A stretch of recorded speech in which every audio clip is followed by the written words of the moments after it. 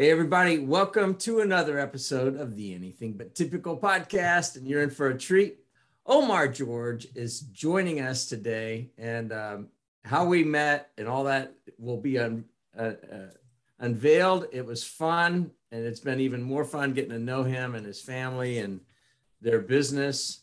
But Omar, as we open this thing up, here's the scenario.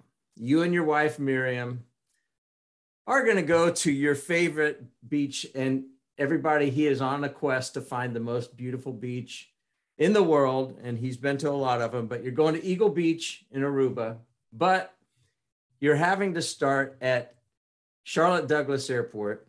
You're walking through the airport, and somebody's talking about you in particular. They are talking about you. You happen to overhear what they're saying about you. What would you want somebody to say about you? About me. I would like them to say he's tough but fair.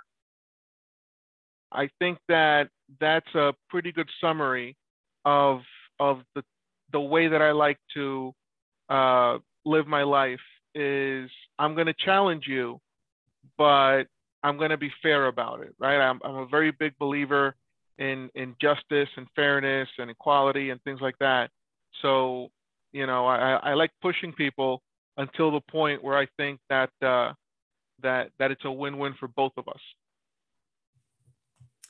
Well, that is pretty accurate with what I've experienced with you too, because we were up against some formidable foes when we were in the shootout for your work, which I'm really glad that we won it. But that has been accurate, and you've also been a joy to get to know too. So, Ben, take us through a little bit more of his background. So also, I think that's the first time somebody has said the word tough as far as what they'd want to be described as, which I love, right? It's the self-awareness that you're coming to that question with, Omar, is a good way to kick this off. So Omar is the chairman of Aurora Grocery Group and the CEO of Campari Foods Charlotte, and plethora of other background that we're going to dive into. And I want to start with your attorney background, Omar. First, what drew you to becoming an attorney? I think what I just mentioned, that desire for justice, for fairness, for equality. I remember, the book, obviously, To Kill a Mockingbird, when I was in 7th or 8th grade. I think that Atticus Finch role model of standing up for what's right, even when you have everybody pushing against you, right? That was a big motivating factor in me going to law school. My mom says that one of my uncles told her when I was 5 or 6 years old, he's going to be a judge one day, right? Because that was kind of always my demeanor is this the right thing? Is this fair? Is this the way that things should be? Yeah. And when the answer is no, I really like to focus on working hard to change that to what it should be, right? So I think that was really the motivating factor in me deciding to go to law school, is trying to pursue that study of what is justice, what is fairness, what is equity, and how is it applied in society, and how is it wrongly applied in society? And if it's wrongly applied in society, how do you work within the structure to kind of improve it or correct it? So I'm going to bounce around just because it triggered something I want to ask about. Is what about that mindset serves you today in the roles that you hold now?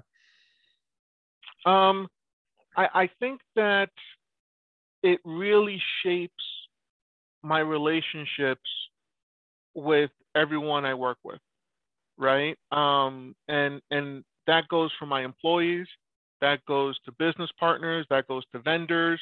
In our case with landlords, since we're leasing properties to put supermarkets in them. But I think that idea of, everyone should get what they deserve, everyone should be treated fairly, is very important to me. As an example, when we had the pandemic start in 2020, the first thought that I had is, how can we protect our employees, right? I feel that we have an obligation with our community to stay open because supermarkets are an essential part of the community, especially in the situation that we were in. I've never lived through, well, most of us have never lived through anything like this. Mhm. So how do I continue operating supermarkets so that I can serve the community while protecting my employees and keeping them safe from this unknown disease that I don't know what the impact will be on them, Yeah. right? So those were two conflicting obligations that I had that I needed to figure out how do I fulfill both of these obligations without hurting one side or the other? Because if I close the stores, I'm hurting all of our customers. But if I just keep it open and don't take any precautions, now I'm putting, 400 employees at risk. Yep. So I think that's one application of that in my current life that I was able to apply it to. Yeah. No, interesting. That makes sense. So like I said, I'll bounce back and forth. So we'll go back to the attorney side for a little bit. See if I can have us be a little bit chronological. So what type of law did you practice? Mostly real estate, immigration, mergers. When I say mergers and acquisitions, people think of big mergers and acquisitions. I didn't do any big mergers and acquisitions, but growing up in a business background, I understood what was important when you're buying or selling a business, right? I was lucky enough to grow up in a family where my father had done that a couple of times, and I was able to help him with that, where I had uncles who had done it multiple times. So to me, I helped a lot of people with the purchase and the sale of their business. I did a lot of immigration work living in New York. If you are an attorney that is fluent in Spanish and you don't do immigration work, you're kind of failing your community, right? So that was a big, important part of the work that I did. And I loved real estate. I loved commercial leasing. I loved the purchase of commercial shopping centers, a lot of commercial real estate work, that mainly transactional work. Okay. So let's dive a little bit deeper on the mergers and acquisitions comment that you said of growing up around that, seeing multiple family members do things like that. What do you remember from seeing as a kid, family members going through either buying or selling different companies, and what types of insight did you have at your time when you were young? Well, you really, when you're growing up in it, you don't understand really what's happening, right? I remember that I would go with my dad to a supermarket that he had in Brooklyn, right? And one day we stopped going to that supermarket and we started going to a supermarket on Long Island. Okay. And I said, well, wait a second, what happened to the supermarket in Brooklyn? And he said, oh, well, I sold that one and I bought this one. So now we're going to be working in this store, right? And then soon enough, he sold the first one that he bought on Long Island, to buy two in a different part of Long Island. Him and his partner, which was my uncle. So, just living that experience with him and what it took, I would see him go into a store that was really mismanaged, that was dirty, that had a lot of customer service issues, merchandising issues. And I saw the pride that he would take in kind of rehabilitating that store, Mm-hmm. right? And fixing it up, and then making it successful, right? And there's a certain sense of pride in that type of work, and a big sense of the community aspect of our purpose comes from my dad. Now, the more entrepreneurial part comes from my mom. Because my mom is always the one that no, all right, we did that one, let's sell that one and let's go buy this one, right? So she's much more of the wheeler and dealer that wants to be buying different companies and doing things like that. But growing up around it, I remember in one store my dad had a very serious lease issue where the landlord, even though we had, my father had a long-term lease, the landlord was determined that he was going to get him out, right? And and I would hear him talking about it, and I was maybe 15, 16 years old, and I learned how leases work from that situation, and he ended up keeping that supermarket, right? So experiences like that really kind of shaped my view on what business is and how it should be managed. I love hearing that your mom was the firecracker that loved to do the wheel and dealing. That's really cool. I'm curious. So I think it's really cool. Like all three of us have had family members, and both my mother and my father were also entrepreneurs. On the side, my mom was a nurse and my dad was an educator. But as an educator, you had to have other side gigs to just keep the lights on. And so I just think it's interesting getting those kind of perspectives. So you grew up in New York. What was it that took you down to a place that's very different from New York, Charlotte, North Carolina? Well, I had an uncle. Oh, I have an uncle that was running the supermarkets here in Charlotte, and he and my father had discussed the sale of the stores here in Charlotte. And my dad came to me and he said, "Hey, I'm probably going to buy these stores from your uncle. He wants to move to another part of the country to open up some stores over there. Are you interested in going down and operating these stores?" Right? And my answer was no. I'm a lawyer with a practice in New York. I'm not moving to Charlotte, North Carolina. I don't even know where Charlotte, North Carolina is on the map, right? I'm not moving to Charlotte, North Carolina to run a supermarket. The more he talked to me about it, and once I saw what the opportunity was, and once I came down here and saw how beautiful Charlotte, North Carolina actually is, I looked at my wife and I said, "Hey, look, I think this might be an incredible opportunity for us," right? And we had newborn twins, and so our cost of living had increased drastically, and our income had reduced drastically because she was no longer working because she was taking care of our newborn twins. So the opportunity to come to Charlotte and take over these companies in a beautiful location, we had a backyard here. There's no backyards in New York, right? So that opportunity is really what motivated us to make that decision and come down here. And we talk about it all the time. It's probably the best decision we've ever done. So you go from working almost every day in a grocery store from age 13 on, not being able to do after school activities because you got to go to the grocery store and stock shelves or whatever you need to do that day. And now all of a sudden you're in a position where you're no longer an attorney in New York. You're running grocery stores in a place you've never been before. So describe what that transition was like for you, because it's a pretty drastic shift. Yeah. So I stopped working day to day in the grocery store when I was 20 years old, right? When I was in the middle of college, and I said, you know what? I'm going to focus on college. I had my own little entrepreneur thing that was making me enough money for me to survive back then while I was still in school. And I had decided I'm going to law school. That means I need to get the best grades possible. That means I need to study for the LSAT and go through this process. I'm not going to be able to do all of that if I'm closing a grocery store at 10 o'clock at night, every night, like I have been in the past. And, I was lucky that my parents were very supportive. They understood. And they said, absolutely, we want you to go to law school. So if that's what you need to go to, if you need to leave the supermarkets to go to law school, go do that. And they were fantastic about it.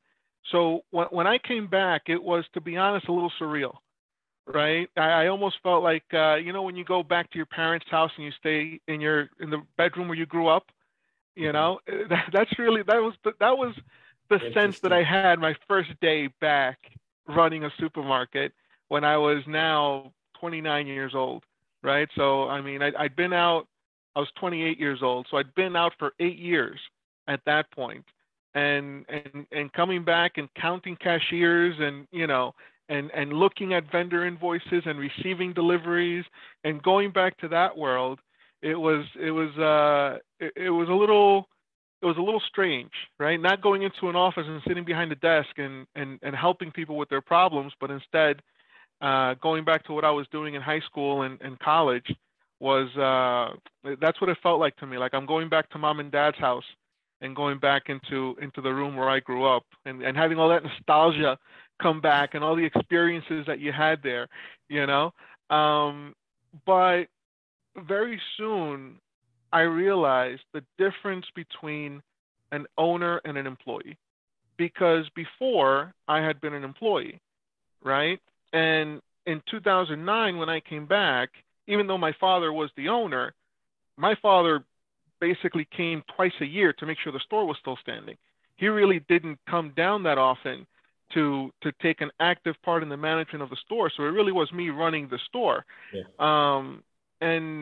And I realized the difference, that all the things that he was doing that I had no idea he was doing, right? Even something as basic as payroll. I've never had to do a payroll, right? I've done cashier scheduling, but never done a payroll, right? So when I saw what's involved in doing the payroll every week, I was like, oh wow, they do that every week over there, you know, like that stuff I had no idea that was going on until I actually acted like the owner in 2009. So that was a big transition for me. I love the word picture of going back to your boyhood bedroom. You know, like that is such a great word picture that probably everybody listening to this can identify with, which is really interesting. And that made me kind of take another, like, there are two things that I want to ask you about. One is, so as you were on this trek to become an attorney, but you grew up in a family business where it was like part of the way of life. It was part of the fabric and the DNA of your family. Did you, as a child, or even when you're going into the law profession, did you have dreams of being part of the family business or having your own business? Because you did, and I do want to hear this little rabbit trail about what were you doing? What was your entrepreneurial endeavor in college? Sure. It was legal, first of all. So my business in college was, I became very interested in designing websites. Right. So when I was 14, 15, I learned HTML. There was no WordPress like there is today, right? Or Joomla or any of these new content management systems. So I learned old school basic HTML, CSS, PHP programming, that type of stuff. And I actually created the first website for Compare Foods. Because we didn't have one, right? At that point, nobody in my family basically even knew what a website was. I was one of the very few people in my family that even knew how to use the internet back then. So I went to my dad and I said, hey, look, all these big companies are creating these things called websites, which is like marketing, but for the computer, right? So I learned how to do some of these. Can I do one for Compare Foods? And he said, yeah, sure, fine, go ahead, whatever, right? And I did. And then corporate picked it up and made that the official website for all the Compare Foods, right? And I say corporate, we talk about the family and dynamic. I say corporate because at that moment, the family was not operating the Compare Foods name in New York. It was sold to a corporate entity, and they were the ones that were managing the trademark, right? So I had to go to them to get permission in order to do this in the first place. And when they saw it, they say, yeah, we want that for all of our stores. And I ended up doing for some of their other trademarks that were not Compare Foods. So I ended up I was one of the first website creators for supermarkets back in 1999, 2000, 2001. And actually, after I did it, I gave it to my brother to take over, and he kept it running until just a couple of years ago. So it actually had long legs as a business. Yeah, that's cool. So that's really fascinating. Like, I didn't know that at all. Most people don't. I don't talk about it a lot. Well, that's why we have you on this show. We're trying to yank that stuff out of you because that's really interesting. We go down a lot of rabbit holes, Omar. So that's fine. Yeah. That's good. But I want to go back to just the mindset when you were a teenager and beyond. Did you think, yeah, my future is going to be with a family business, or that I'm going to go do and build my own thing, which is different than becoming an attorney? Yeah. So, I'm just curious, did you have any of those entrepreneurial like itches? Obviously you did it when you find that, oh, hey, there's a need and I've got an interest and I'm going to dive into this thing called the internet and web design. So I really did not have, I don't want to say I didn't have interest in coming back into the family business. The way that I saw myself serving the business was through the legal field, right?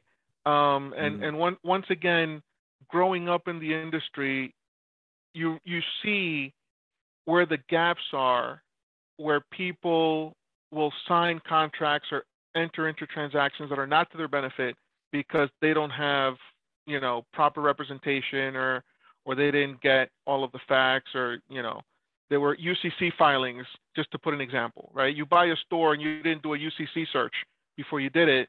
And now, well, why is the government after me for these tax claims? Or why is this company after me because they have a judgment against me? Well, you're supposed to do that as part of due diligence before you buy a business, right? So I saw myself more as, instead of being day-to-day in the operation of the business, as serving the owners as their attorney. And there was a big gap in that marketplace back in New York, because the Dominican community, which is where my family is from, the Dominican Republic, we own as a community a significant amount of supermarkets in New York, right? It's kind of like, it's one of our main industries as a community, and there really were not any Spanish-speaking attorneys that could really service these business owners in New York the way that they deserve to. So really, that was my goal with my firm, was to really, and really growing up, was to be a lawyer and help out the business owners make their businesses more successful, but not actually go into the business to operate on a day-to-day basis. Yeah, so I'm fascinated by that. I love it, because there's this thought that entrepreneurs come out of the womb as an entrepreneur, like, oh, that's just the way that they're wired.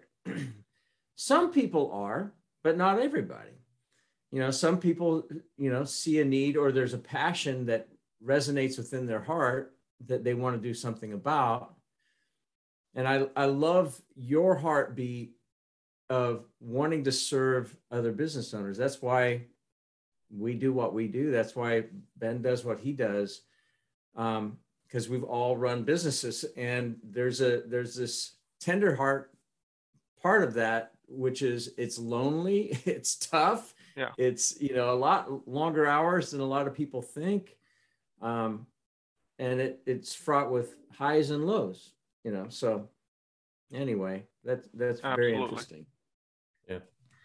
So you were in that spot, right? You were serving as an attorney in New York. You come down here and you take over, and all of a sudden you start to realize, hey, this is what running everything is like, right? Like, oh, there's a role that needs to happen. Yeah, that was a wake-up call for sure. Yeah. So and this is arbitrary, but let's say that within that first year, what were a couple of those big hurdles for you? Because the transition from what you're doing in the day-to-day was pretty big. So what were some of those biggest hurdles for you as you were making that transition? I think that setting up systems and processes was a big one. I think that one of the differences, I don't want to say with me, but I'm going to say with the newer generation and the older generation, is that the older generation is more ad hoc. Is we solve problems as they come up, we'll take care of things as they happen. There's not really that systemization in place to make sure that things are, this is on the top of my mind right now. We've been talking a lot about flywheels, right? So this idea of the self-perpetuating flywheel, that you get it going and you let it feed off of itself, right? That's a concept that I don't think anyone in the older generation of my family had ever considered. It was, what is the problem that I'm fixing at this moment? I fix this one. What is the next problem that I need to fix at this moment, right? So I think that coming in, going back to the previous question, one of the things that I learned growing up is that this business will suck the soul out of you, right? Because my father would leave the house at 6 o'clock in the morning because he had to go lift up the gate in his store. Yep. And he would come home at 9 o'clock at night because he had to close the gate on his store, right? So that was the mindset of my uncles and my dad and my mom as they were building the business back in the 70s and 80s, right? My challenge was, am I going to do things the same way they did it, or am I going to find ways to be able to manage this business in a more modern, more systematic, more processed way, so that I can get, like I'm using flywheel again. I didn't know what a flywheel was in 2009, but get that type of process going, that I don't need to open and close. I don't have to take off the alarm and then put it on at 11 p.m. when everyone leaves the store, right? So that was probably, and that's still a challenge, right? But we've gotten better at it as we go. But I think that was the biggest obstacle that I had to overcome when I first started running the stores on my own. So that concept is probably a great transition for us to talk a little bit about the EOS system, right? So BGW CPA uses it. We use it with BGW Wealth, and I know you do as well. Yeah. So first, how did you discover or come across the EOS system? Well, I learned about it through Vistage, right? So I don't know if you guys have talked about Vistage here on the podcast before, but I think it's very important, if you're running a business, to understand that you don't know everything, right? And I think that sometimes, if you're a founder especially, you might think, well, this is my baby and I know everything about it and nobody's going to tell me how to run my business and nobody can do it better than me, right? And that's just not true. And you could be Elon Musk, or you can, have a shop on the corner, and it's just not true. And again, as part of this search of how do I systemize and create processes and everything else, I was invited to join a Vistage meeting. And as soon as they started talking, I said, I need to be a part of this, right? Because I have the business and industry knowledge from growing up and knowing about supermarkets. I don't feel I have the executive and management knowledge, right? Because I didn't learn any of that. I learned what products I need to buy from which vendors and put them where in the store at what pricing, right? To be able to get people to buy. Yeah. But I never learned actual management and executive skills. So when I was talking to who's now the chair of the group that I'm in, and he explained the concept to me, I was like, take my money, I'm in. You sold me, right? This is an opportunity for me to learn, to fill in the gaps of what I think I need. So through there, he began discussing some of the different EOS concepts, and I bought Traction and I read Traction. And, when I read Traction, I was like, this is it, right? And, I worked together with an implementer is that what's the yeah, that's right. The phrase? Yeah, the implementer? Right. Yeah. That's right. When we did the VTO, we did the values, and it really helped to get a lot of things out of my brain and into the organization, right? Because what we found out through that process was that I know what the core values of the company should be, but I had never communicated that to anybody else, right? And I didn't even know there were core values. Yep. Okay. So as we went through that process and we just put things to paper, and we had our executive team there of 6-7 people, and we're talking about it, and I realized it's like, yeah, good. This is the way that I can systemize the knowledge that we all have, right? And we've kept all of that going through the level 10s and the 555s, employee. You don't call it a review, but the employee analysis, Yeah. and so on. Understanding the importance of roles, right person in the right seat. All of these types of concepts are things that I had never thought about them in an academic way, right? I might have thought about it in an intuitive way. It's like, oh yeah, that guy's just not right for that position. But I didn't know why. I just felt it, right? But going back and again studying it in a more academic way and creating systems and processes out of it, really, I think that was really an accelerating factor in our success, right? That really took our business to a different level in terms of the way that we operated.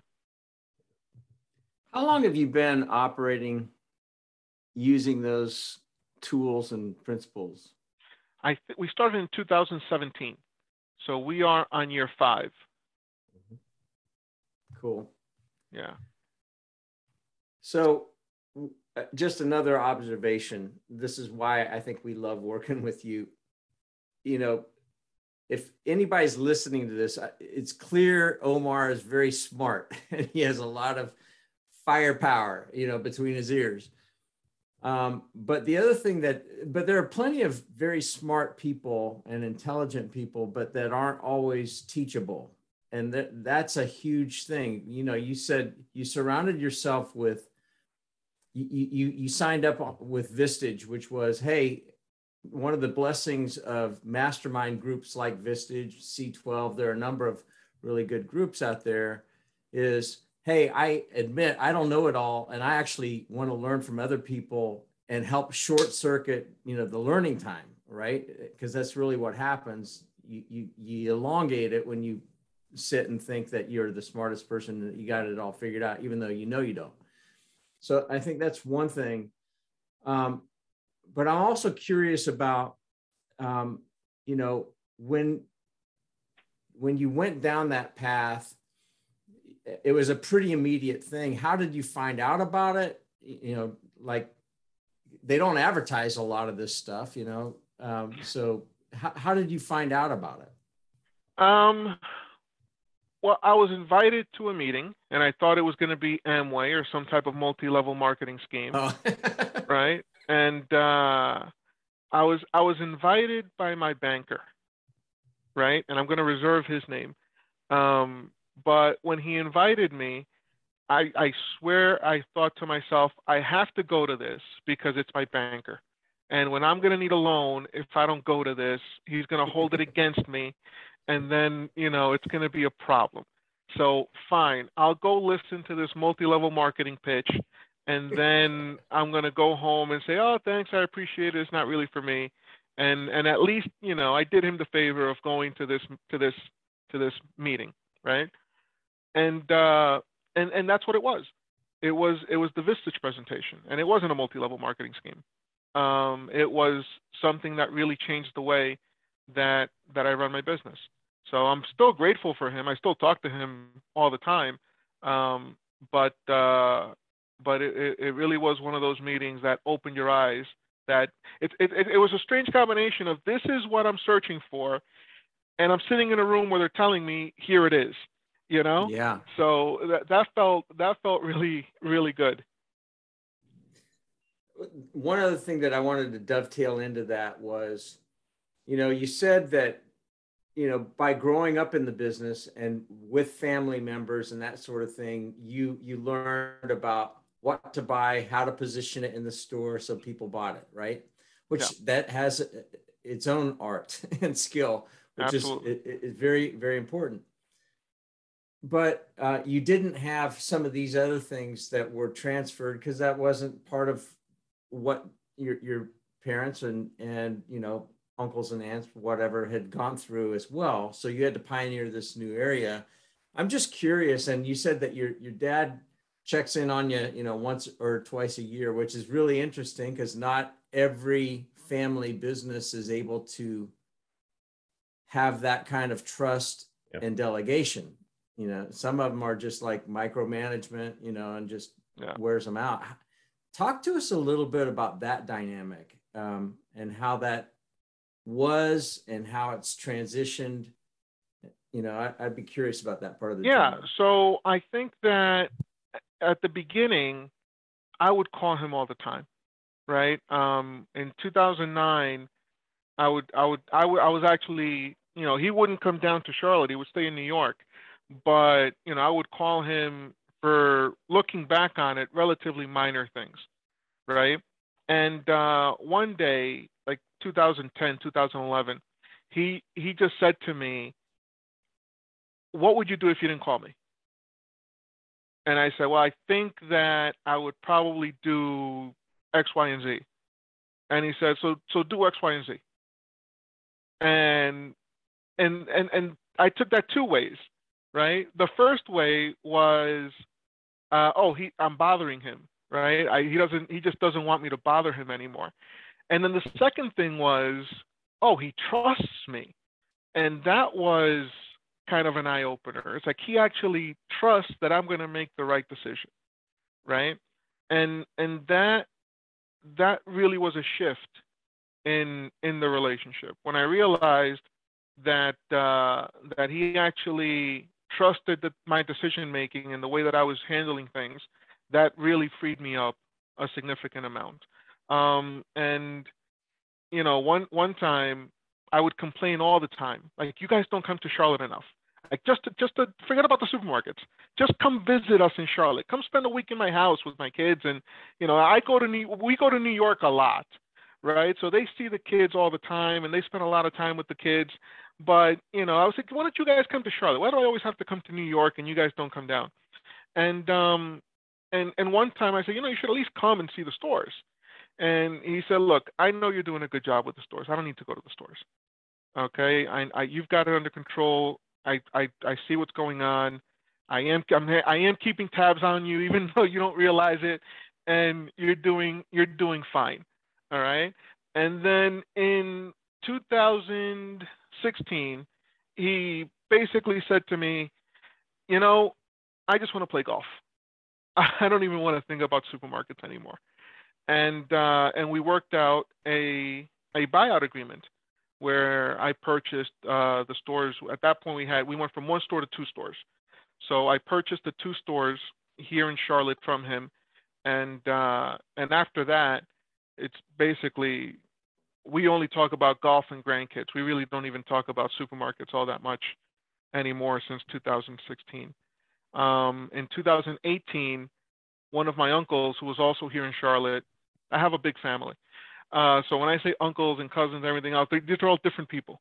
But I have an uncle in 2018 that called me up and said, "Look, I just want to go back to the Dominican Republic, and I'm just kind of done, right? So I'll sell you the stores, and you can, you know, keep running them, and you know, we'll work out a way that you can pay me back, and we'll do that." So then I ended up buying his two stores. So that's how I went from one to four, and now today I own 4 supermarkets here in Charlotte out of the 7 Compare Foods that we have here. So let's keep going down that as far as the structure of it all. And I want us to go into Aurora Grocery Group a little bit. So yeah, describe what Aurora is, and then we'll go from there. So Aurora, in 2011, I'd been in the store for 2 years now. I had a pretty good handle on how to run the supermarket. I had begun this process of systemizing and processes and everything else. And I realized, you know, we operate as a family. And when I say family, I've got, on my mom's side of the family, they're 15. So I've got 14 aunts and uncles, right? And all of them are in the supermarket business. And then when you go down to cousins, I've got about, at last count, I think about 80 cousins. Okay. And I'm not all of my cousins are in the supermarket business, but enough of them are, right? We had at that point 24 supermarkets, all independently owned and all running as a separate entity. Yeah. Right. So my store that was at 818 East Arrowwood Road was buying at completely different prices than my aunt was at 3112 Milton Road, even though we're both in Charlotte, right? Because we were negotiating separately with these vendors. They were giving us different terms. It was like you're negotiating with two completely different, which you are. You're negotiating with two completely different entities because my aunt owns her store on Milton and I owned my store on Arrowwood, right? So I put together a family meeting in 2011 and I said, this is crazy, right? Like we've been in this business for too long. We've grown too fast. There's no reason that we should not be taking advantage of the economies of scale that we have as a group, right? And I remember one of the first projects that we took on was credit card processing or merchant processing, right? And just to give you an example, I had negotiated a deal where I was paying a penny and a half, and my cousin in Statesville was paying 8 cents. So he was paying 8 times more per transaction than I was. And we're 20 miles away, right? And the only reason that was happening was because we didn't have the communication with each other or the trust with each other to say, here's my merchant processing statement, right? Well, here's mine. Well, when we got all 24 of them together and we went to First Data and said, hey, this is the volume that we're talking about. Guess what? No one in my family is paying 8 cents anymore, right? Everyone in my family now is paying 1.5, is paying a penny and a half plus interchange fees. And anytime any other company comes to try and take that business away, they can't match the rate.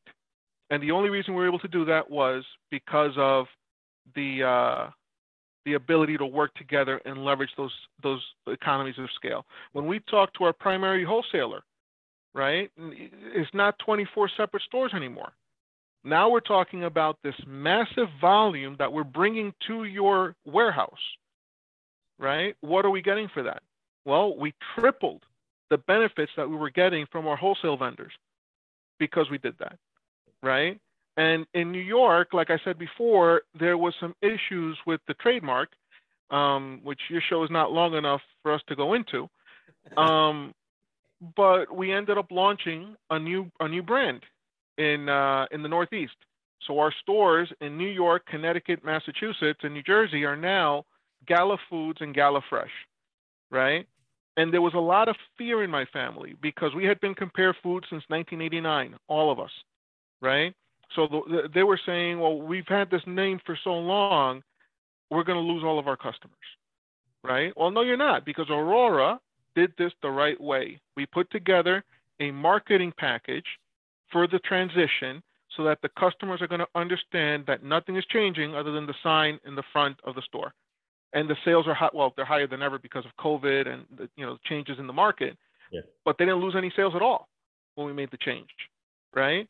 And we had our not our board meeting, we had our General Assembly meeting about 2 weeks ago. And all of the ones that have changed from Compared to Gala would never go back. They say we're proud that this is our trademark as a group. It's been very successful. We're coming out with private label products. We're doing a lot of things that one individual store cannot do, but 25 stores as a group can. One of the specific differences here compared to what people see a lot of times is Aurora is not a holding company, right? Aurora is there to maximize the economies of scale for all of these individual entities. So with that dynamic and so many different leaders, so many different owners that are all being serviced by Aurora, how does that leadership dynamic work, whether it's the communication or decision-making or anything like that inside of Aurora? Yeah, add the family aspect too, right? As a complicating factor, yeah, right? Because it would be hard enough to do that if you're not family. Yeah. But add that, then you have to have Thanksgiving. The small company or a large family. You were not exaggerating about having a large family either. Yeah, it's a big family. So add to that then you have to go and have Thanksgiving and Christmas dinners with all of these people around you, and that's an additional complicating factor. Yep. we have very strong bylaws, right? And we worked those out in 2012 and 2011 when we started, and we said, look, this is a business, right? And we're not looking at this as 24 individual businesses. We're looking at this as the vehicle for transition within the family from generation to generation, right? We're looking at this as the way that we're going to have multi-generational longevity with our business, right? So that type of mind frame is stating the purpose and the goals right up front is very helpful to getting everyone on board, right? And I'm not going to say that everything that Aurora does is a smashing success, because that's not true, right? Sometimes we come up with an initiative, and when we take it to the stores say, that's crazy, we're not participating in that, okay? And then we have to go back and reflect as a board. We have a board that's voted on by family members, and that board is the one that makes the decisions, right? So we have to go back and say, well, wait a second, why are 17 of the 25 stores saying that they don't want to participate in this? We messed up somewhere. Now we've got to course correct, right? Maybe this is something that we should just leave to the individual stores, because it's very specific in how it's managed in that location, right? And we have to be respectful of that. So I think as long as the communication is open, and everyone is clear on what the purpose of the organization is, and that the intent is always to maximize the profitability and the success of the individual store, right? So that's another value that's very important. There have been times where we have been proposed things that would be good for Aurora as a company, but not for the individual stores, and we will automatically turn those down. We won't even think about those, right? Because the philosophy is the stores come first, and then if Aurora can support the stores, then it will take it up and do it. So I want to go back to something that you had mentioned earlier, where you were basically talking about having to balance going into COVID, right? One prevailing thought: shut everything down, keep everybody safe, because we didn't know, like, is this Ebola? We didn't know, right? Yeah. So that's one extreme. The other extreme is, no, we can't avoid and not take care of our community that's depending on food and all that kind of stuff. So good luck with that, employees. How did you, let's talk about some of the dynamics that happened with, it's easy to kind of look back on with hindsight now, even though we're not necessarily completely out of it. I don't know that we ever will be, but it's not like it was on March the 13th of 2020. Yeah. What were some of those things that you did and had to readjust, and how did you balance that? What were some of the things that you did? Well, I think that very quickly we knew we were not closing, right? And it doesn't matter what's happening in the world, people have to eat. Right. Right? And no one's going back to doing their own farming anytime soon. I think, maybe more people had gardens during the pandemic than they had before, but I don't think a garden is feeding your entire family all the time, right? So, and second of all, the locations where our stores are some of the most economically disadvantaged parts of our city, right? So this isn't an Earth Fair or a Fresh Market that's closing down, where you have 6 Harris Teeters and 3 Publixes around the corner, right? I mean, these are parts of the city where if we close down, there may not be another food option for a couple of miles around, right? So the first commitment was we had to stay open, because now more than ever, this community is going to depend on us. The second point was if we're going to have to stay open, we need to protect our employees as much as possible, right? And I had my employees wearing masks and gloves before there was even a mask mandate. We had employees, not employees, we had customers coming into the store and mocking our employees because they were wearing masks, right? Because, oh, you guys are overreacting and da, da, da, da. Okay, maybe we might be, right? And this isn't 2020 hindsight, because I did a lot of interviews in 2020 talking about what we did in a lot of the industry events. I took it upon myself to learn as much about this disease as I could in those early days, with the goal of coming up with strategies to keep my employees safe, right? So the plexiglass dividers, the distancing in the store. For a long period of time, we had a policy that we would only have one person per family come in the store. Culturally, for the Hispanic community, shopping in the supermarket is a family event. So we would have one shopping cart before COVID. I mean, actually now again, but definitely before COVID. We would have one shopping cart, and it would be mom, dad, the two kids, and grandma. So we would have 5 people walking around the store, filling up one shopping cart for one family, right? So we made it, we would love to have all 5 of you, but this is not the time, right? So one person per family come in and do the shopping.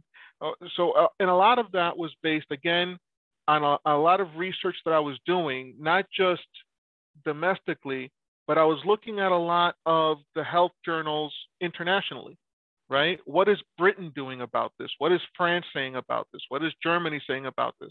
What is Japan doing about this, right? South Korea was a big leader in minimizing the effect of COVID.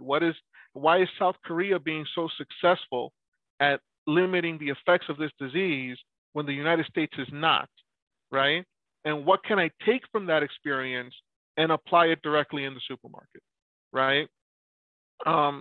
Sanitizing everything down twice a day, right? We were sanitizing twice a day in the cashiers between customers. We're wiping everything down with Clorox wipes. Obviously, we had the supply chain issues where, for some reason, everybody decided that toilet paper was the most important thing needed to survive, which was kind of crazy. But figuring out, we know we're not getting toilet paper in the United States, right? Which of our suppliers that are coming from Mexico or Costa Rica or Ecuador are going to be able to ship us a container of toilet paper? So we were probably the first supermarket in Charlotte to be able to restock bleach, because we were able to get it internationally and bring it into the city because of the variety of vendors that we have. So there was definitely a lot of lessons and a lot of adaptation that was necessary during that time for us to get through it. And the one thing that I told all of my team at the end of 2020 was how incredibly proud I was of them, because, you know, we're talking about me, but it's not me. It's 400 other people that are going to work every day when they're scared out of their mind because they don't know if this is the day that they're going to get sick. Yep. Right.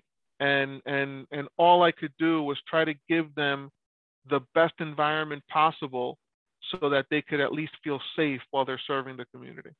And they really pulled through. They did a fantastic job. So one of the things that came up a couple times as you were talking there was you were making decisions and doing things that was not traditional or typical for your customer.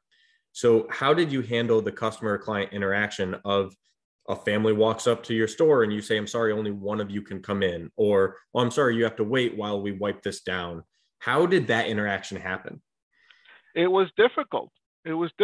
People do not like their patterns changed. Right. And they don't like to be inconvenienced in any way. And that, again, that was part of the training. It was, this is how you de-escalate a situation, right? If you see that it's becoming a little bit, you know, if the heat's coming up a little bit in the interaction, call over a manager and let them handle it, right? You've got people here that are supporting you. as an employee inside the store. But it really was more training. It was, look, you have to explain to the customer, none of us have been through this before. Mm-hmm.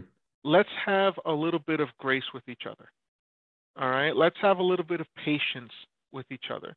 Yeah. Understand that this isn't just to keep our employees safe. This is to keep you all safe from each other as well. Right. It's very difficult to socially distance in a supermarket.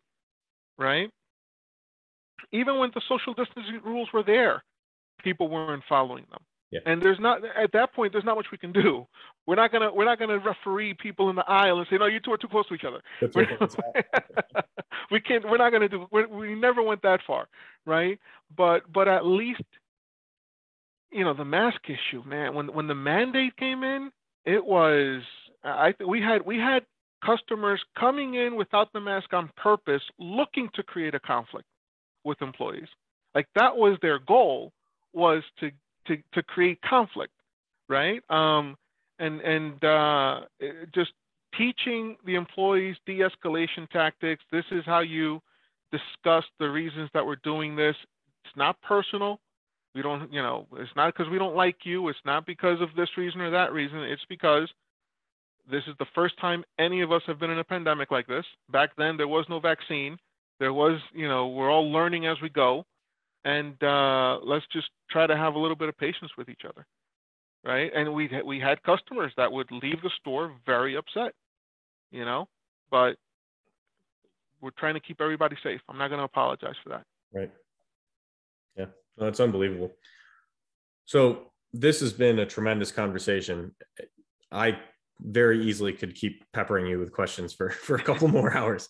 But we'll at least put a pin in it for now. Gary, do you have any other final thoughts before I wrap up? No, man, this has been a lot of fun, Omar, because I've learned a lot more since we first met a couple years ago now. But this has been really helpful and insightful. So thank you for taking time away from everything else you got going on. Yeah. No, I appreciate you guys. Thank you so much for the invitation, and I was happy to have the conversation with you guys. Thank you. Well, good. So where can we send people, Omar? Where can people connect, or if they have a question or a thought after this, where would you like them connecting with you? Sure. Well, my email is ojorge@compareclt.com. That's probably the best way to reach me. As Gary probably knows, my cell phone is probably the worst way to reach me. But I'm very happy to take emails. I'm on LinkedIn. Feel free to reach out if you have any questions. I'm in the stores all the time. I can't tell you which store I'm going to be in at which time, but if you happen to go into a store and you see me walking around, feel free to stop and say hi. Lots of people do, and I love it every time they do. I love having conversations with our customers about what we could be doing better and what they like about what we're doing now. So feel free to pull me in one of the aisles and just ask me questions about supermarkets. Okay, perfect. Thanks so much, Omar. One other thing that I just have to jump in on that. The best leaders I've served under, including Hugh McCall, who largely built the skyline here in Charlotte.